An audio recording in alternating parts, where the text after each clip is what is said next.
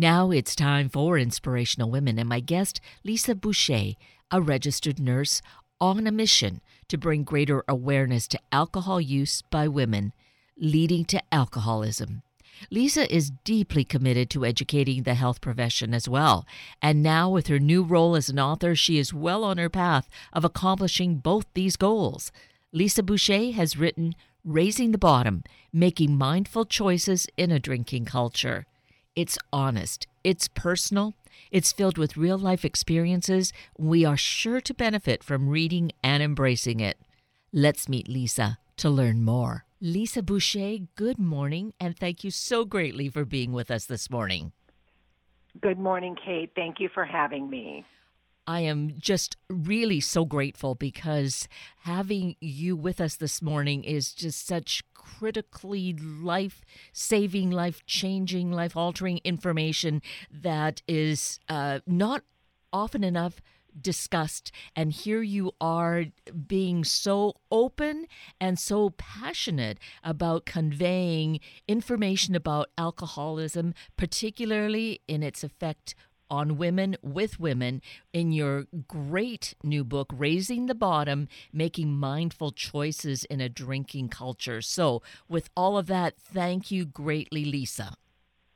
You're welcome. It was a labor of love to write that because what I wanted to portray, Kate, in the book is there is such a stigma still with alcoholism and addiction and whatnot. And people tend to think that you have to hit these horribly low bottoms. You're the person on the 6 o'clock news who's crashing cars and going to jail and getting arrested. And that is not the face of alcoholism that I portrayed in the book. It's not where I was when I quit drinking. Just to give you a little background, I was raised with an alcoholic mother who did hit a low bottom. She was a registered nurse. My father was a businessman, and from the outside, the family looked as normal as any other. But her addiction and her alcoholism was devastating to the family. She started with benzos, Valium, which was the first billion-dollar drug back in the 60s. So that is how she slid into a full-blown alcoholic later on. She was a social drinker for many years, and that's how it starts for the majority of people. We're social drinkers. We go out with friends and whatnot, and pretty soon, though, for far too many of us, it's grabbing you by the throat before you even know it hits you. And so I was able, because of my mother's low bottom, I was able to have a very high bottom. We call it high bottom because I quit in my late 20s before any consequences. And so that is my message.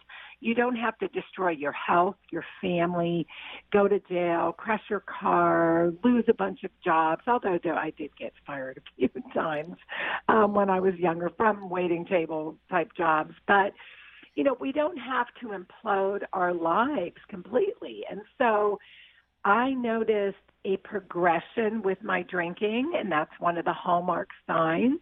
So if anyone's listening who just started out as a weekend drinker and now you're drinking Thursday, Friday, Saturday night, that's a progression. And pretty soon down the road, if you start out with you drink one night a week and you only have a few, and now you're drinking 4 nights a week and you're having 3, 4, 5 drinks each night, you're sliding into what could be alcohol dependence or alcoholism. So these are the things that we need to look at because statistically 80% of alcoholics have families and they still have their jobs. So we need to reframe what alcoholism looks like. And in many ways, we have normalized it in our culture.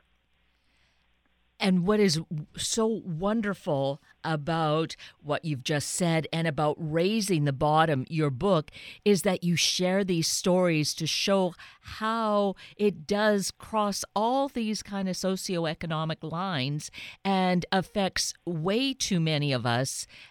And here we're talking specifically about women, but of course, all of this is affecting men as well, but women are different in the way it affects us. And, one of the things, kind of like jumping into the health issue, I didn't realize until reading your book that alcohol is a known carcinogen.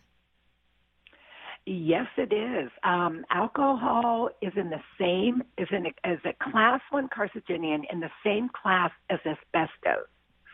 So we've got to look at, there's so many disconnects in our society. Let's start with the number of women that have breast cancer, the number of men that are getting throat cancer, colon cancer, esophageal cancer, pancreatic cancer, colon cancer, if I didn't already say that, liver cancer. These cancers are specifically related to alcohol. And it's mind-blowing to me, the disconnects in our society. So you'll go to a fundraising for the American Cancer Society, and what do they liberally serve? Alcohol, the very thing that's causing cancer, they're serving back at you, because that's how our society is. Nobody wants to go anywhere if they're not getting alcohol. And like you said, this is not just a story only for women. I know, and here's a great story since you're in Seattle. There was a gentleman who found my book in a little bookstore out in Seattle. He's a merchant marine. He took the book with him out to sea, found me later on Twitter and said it changed his life, and he's been sober ever since. So men love the story, I think, because there are more women in the book.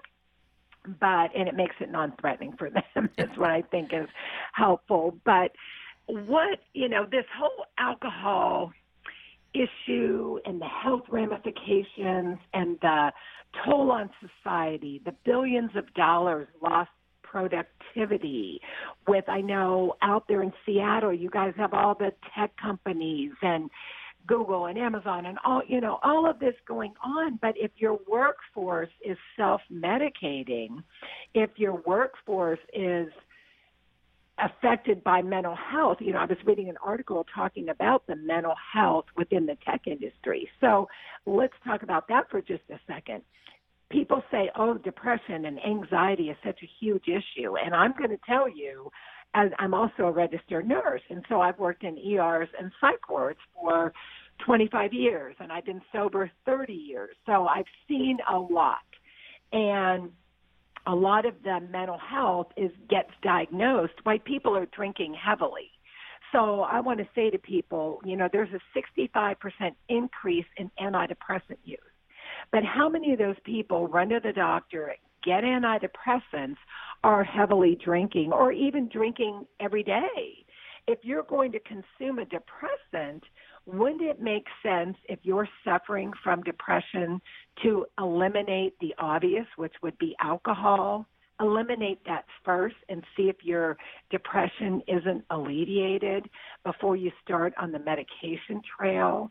Because I can tell you from working with many people over 30 years in recovery and then working in the hospital, the people come to the hospital, the doctors never really ask them about their drinking. They go ahead, they prescribe antidepressants, the person continues to drink, they continue to not feel well, they come back to the hospital, they don't feel well, the doctors prescribe another medication on top of the one they're already on. And this is what's happening out there. And I've seen it, and it's getting worse and worse and worse, that people are being diagnosed bipolar, with anxiety, depression, and often their real issue is underlying substance abuse. And these mental health diagnoses are getting tossed around. People are getting medicated, and they're not getting better. Their lives continue to deteriorate. So I hope people will look at here's the thing that will change your life. Honesty. Be honest with yourself. I would have never gotten sober when I did had I not been honest with myself that my drinking was progressing. I am very grateful back in 1989 when I got sober. I never went to the doctor. Thank you, God, that I never went to the doctor, or I could have maybe ended up on medication and my life would have been very different than it is right now. So I chose to I knew a little bit about recovery because my mother, by the time I was 21, she finally got sober, and I saw her change. She ended up in rehab and then went to a 12-step program, and she morphed into this amazing woman, the mother that I always wished that I had had as a child. But I saw her get well, and so I was scared when my drinking started to not look right, and my mother started to say, hey, do you think you're drinking a little too much? So I chose to listen to her instead of get defensive about it, and it was life-changing, just that little bit of self-honesty. So that can be life-changing to say, you know what, before I run to the doctor and go this medication route, am I being honest with myself? Am I drinking every day? Am I drinking 5 days a week? I can tell you when I got sober, I was still not a daily drinker. And like I said, I didn't have any consequences, but it was how the alcohol impacted me emotionally, mentally. I was starting to lose it. Just couldn't really get my act together as far as getting through college. When you're in college for 10 years, there's usually a reason why you're not finishing things. When I had a brief marriage at 19, and I married a raging alcoholic, bad choices. So I had all of those sorts of isms that I could have rationalized and justified, but I had to look at the reason of why I was making bad choices, and it was the booze, if that makes sense, Kate. Oh, incredible sense. And, just listening to you and knowing how you are so open and vulnerable in this book, Raising the Bottom, I feel this is just so illuminating and a necessary book because alcohol and alcoholism in our society is so rampant that we owe it to ourselves to be informed, be educated, because this is with the stories. No one has to come and say, you've got a problem.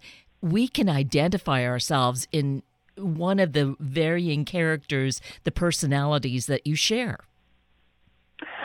That was my hope, is I tried to pick women. I mean, I have everything from, in the back of the book, there are 10 stories, as you know.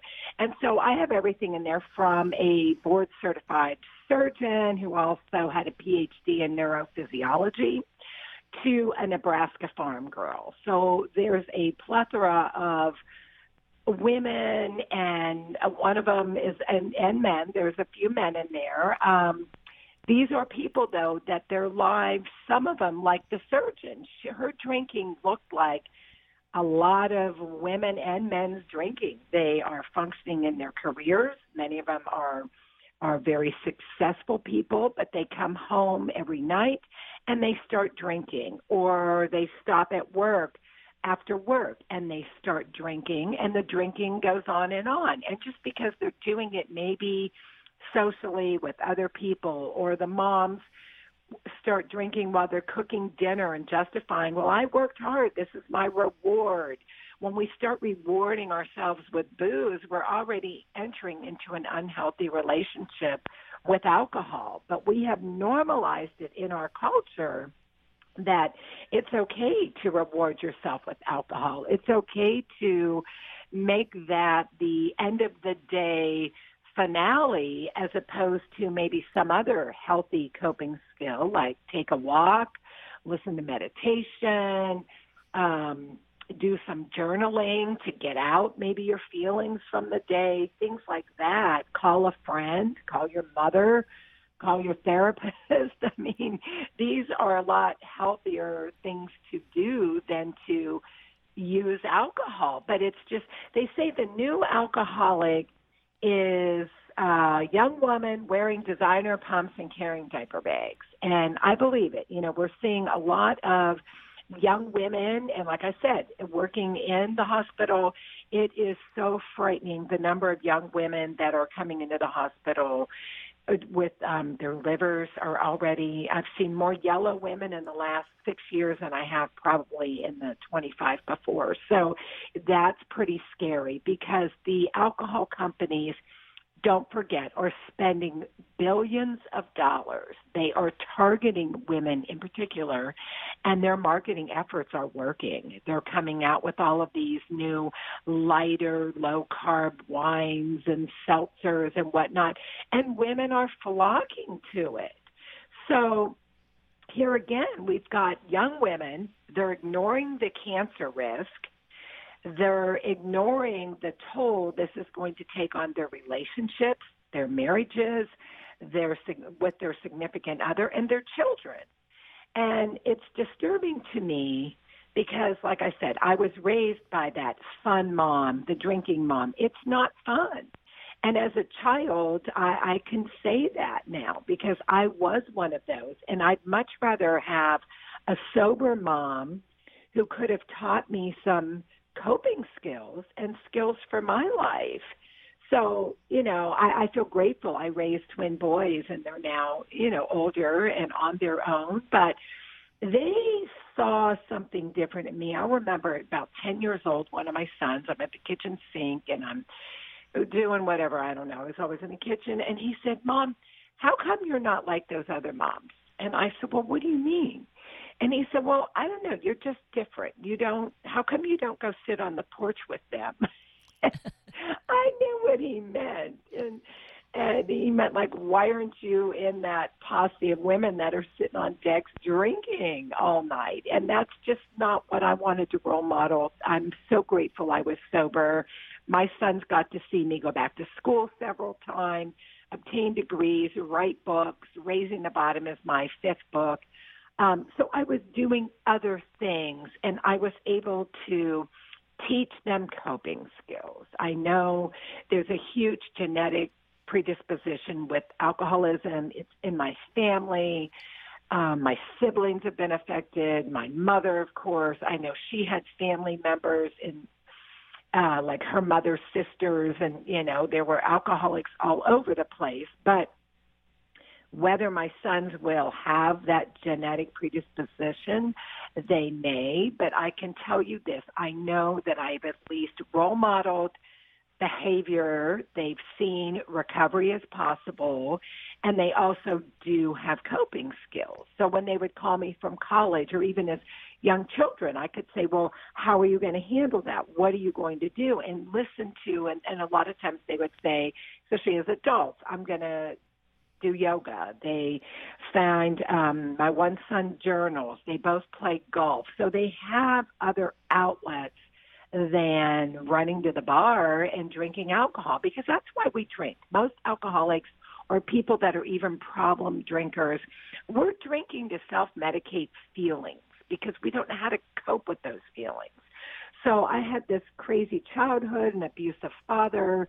Like I just said, I had no coping skills. So when I found a few beers at 12, 13 years old, and you drink those and you realize, wow, I don't feel scared anymore, because I was always scared as a child with my father and my mom. You just never knew what you were going to get. So when you realize this substance now makes you feel different, then you want to have more of it. And this is what spurs drinking. So, there's a lot of people walking around with a lot of childhood trauma. Trauma is a huge factor. Unhealed emotions, any kind of trauma can lead someone to trigger an addiction. Some people just have had great childhoods and great parents, but they find for whatever reason they never felt like they belonged. They never feel good enough. People have a lot of social anxiety because a lot of that goes back to there's this self-centered society that we think everybody's focused on us, and they're not. But we drink. I know many, many adults, and many of my recovering friends all said they could not go to a party without drinking before getting to the party because they never felt okay in their own skin. And for some people, like I said, there's reasons about having low self-esteem. They've had parents that abandoned them or whatever. They've had abuse in their past. And there's other people that had parents that did everything right, but for whatever reason, they just never felt okay. And so they turn to alcohol. So we never know what that trigger can be. And you're saying, Lisa, I think this is so critical to understand that genetic predisposition, because I don't know that enough is ever said about it, but having that awareness at least it then can be a cautionary situation. Like, if we've come from that, just be aware we may not want to use alcohol or medications to any great degree. Well, that's exactly right, Kate. I mean, nobody sets out to be an alcoholic, but it happens so slowly. And keep in mind what listeners need to understand. Alcoholism is a progressive, fatal, uncurable disease. It can be arrested. Usually that means abstinence. So there's the saying amongst recovering people, once you're a pickle, you don't get to be a cucumber anymore. So that kind of explains alcoholism. Once I'm an alcoholic, I'm not going to go back to being a normal drinker. And they say that the disease is marching on. So even though I've been sober 30 years, if I would start drinking tomorrow, it would be like I never stopped. So I would probably pick up at a point that would be devastating in a few short months. I would probably be drinking uncontrollably. So it's not curable, but my solution has been abstinence. And I worked the 12 steps, and I've had an amazing life as a result of just axing alcohol. And most people think they're terrified. If the thought of giving up alcohol terrifies you, you probably already have an unhealthy relationship with alcohol. Because people run around saying, oh, I'm a social drinker, but they're drinking every day. And they're drinking 3, 4, 5 drinks every day. That's not social drinking. That's segueing into alcoholism. That's not normal drinking. To drink, a normal social drinker is someone who can maybe drink a few times a month. They don't think about it. I mean, if you find yourself sitting in your office or taking your morning jog, this is another big red flag. People that get up every morning and jog regardless how bad they feel to prove they're not an alcoholic. A lot of women especially do that. They figure, I can't have a problem if I get up and work out every day. Men do that too. So these are the things that, like I said, it's just really not that normal, but our society has normalized it. I mean, it's in the culture. Companies, they promote alcohol, drinking, as a way to bring the team together and whatnot. And really, it's so destructive to our health, our mental health, our well-being, that I just want to encourage people to rethink the drinks and say, ask yourself, what benefit am I getting from alcohol? It causes cancer. It might make me feel good for a minute, but then I feel awful the next morning. I don't remember sometimes what I'm saying. My relationships are all chaotic, because they say also that our emotional growth stops when we pick up the drink. So if you're someone who started drinking heavily in high school, it explains why parents are so insecure in their parenting, and how some women, they have like their friend groups and all this nonsense. It's like they never really outgrew the mentality of how they acted in high school. That just because you're an adult doesn't mean you always act like an adult. And so our children aren't getting the tools they need because they don't have the role models that they need, because this alcohol is like the one big focus in everybody's lives. And parents, you miss a lot of nuances in your children and whatnot when you're not fully present, when your focus is the next party and the next social event. You miss a lot of things. And I know I was able to help my sons in many ways. From the time they're little, you pick up on little fears and insecurities that they have because I wasn't drinking. I was present, and I was able to talk to them about that and bring them out and show them ways to handle and cope with their little feelings from a very young age. And this is what we need to do.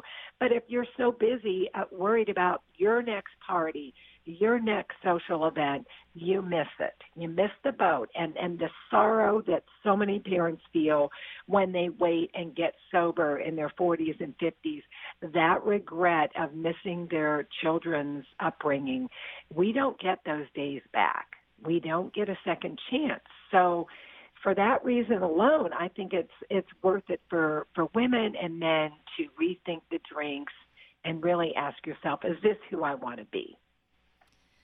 And you are so incredible at writing this message, about articulating it, as you do with your videos on your website and sharing this with us this morning. Website. Let's mention your website, Lisa. RaisingTheBottom.com. My book is available on Amazon and wherever books are sold. If you prefer to buy from independents, any of them can order it if they don't have it. Again, it's wherever books are sold. It's also available on Audible because the audio version is now available. So it's widely, wherever books are sold, you can find it. And do find it, because just with the short time we've had together this morning and what you've shared with us, Lisa, we can see how insidious alcohol is in our society, thus in our individual lives. Somehow we're all touched by it, and it's so important for us to have this awareness, and especially women, because we talked in general about it being a carcinogen, but women's physiology is different and the alcohol affects us differently. We cannot drink as much as we think as our male counterparts can, so we can get heavily affected by it very quickly. Right. Right? Absolutely. That's exactly right. So just be careful, be aware, and don't lie to yourself. If you feel like it could be the alcohol, it probably is. So just nip it in the bud, raise your bottom, save yourself all kind of self-manufactured HE devil toothpicks. I mean, we don't need to go there. Yes. And really as well, thinking about this at a young age, we certainly, you've shared about how having parents that drink, that's a model for their kids. Maybe that's why we see this binge drinking going on at college. And that's a critical time. It's so unhealthy on so many levels, but it's really devastating for these young lives, these young brains to be so impacted at that time, isn't it? Absolutely. I mean, there's nothing scarier than a teenage alcoholic. Kids make poor decisions anyway because, males, their prefrontal cortex lobe does not develop until they're probably fully developed until they're 25.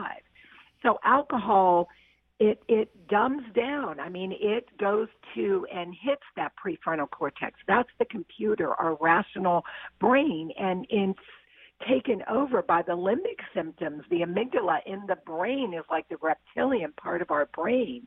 And so that's why so many poor decisions are made when people have alcohol on board. And the other, like you just said, Kate, it's really sad. I mean, you didn't used to see, you go to a 3-year-old or 4-year-old's birthday party, and it's all about the drinking. You see the wine and the drinks.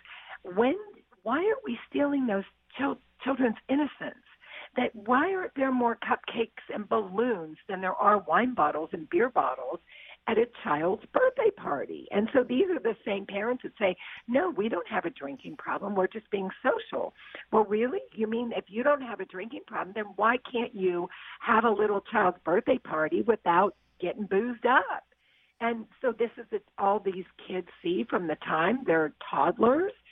And then when the children are 13, 14, and they start drinking and the parents have a mess on their hands, then they wonder why. So it's like, come on, people. I mean, I'm not against alcohol, but I am against alcoholism. I am against this normalization of alcoholism. And I just want to say, if you can't save your drinking to when you're with adults a few times a month or whatever, then, it might be getting too much. So we've just got to call it what it is and stop saying that we're normal drinkers when we're drinking every day. And you do that so eloquently, so directly, with so many stories. And the book, which is Raising the Bottom, the website, Raising the Bottom. Lisa Boucher, I am just so in awe of you and so grateful you've been doing the work that you're doing and that you've spent time with us this morning. Thank you for having me, Kate. It was a pleasure. And with that, we're at the end of a very full hour of Inspirational Women with Lisa Boucher and Sunday Morning Magazine with JWO, and a focus on Medicare. I'm Kate Daniels, your host, and I greatly appreciate your sharing this hour with me and these special guests.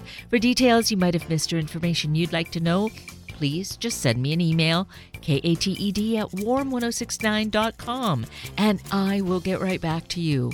Also, if you'd like to listen again or share these important stories with your family and friends, find the podcast on our Warm 1069 webpage. Click on the On Air tab, then the podcast tab, and look for the show and guest names. I now wish you and your family a day of heightened awareness to all that goes on around us. Have a week of the same, and then please plan to join me again next weekend for another hour of Sunday Morning Magazine and Inspirational Women on Warm 1069. Good morning.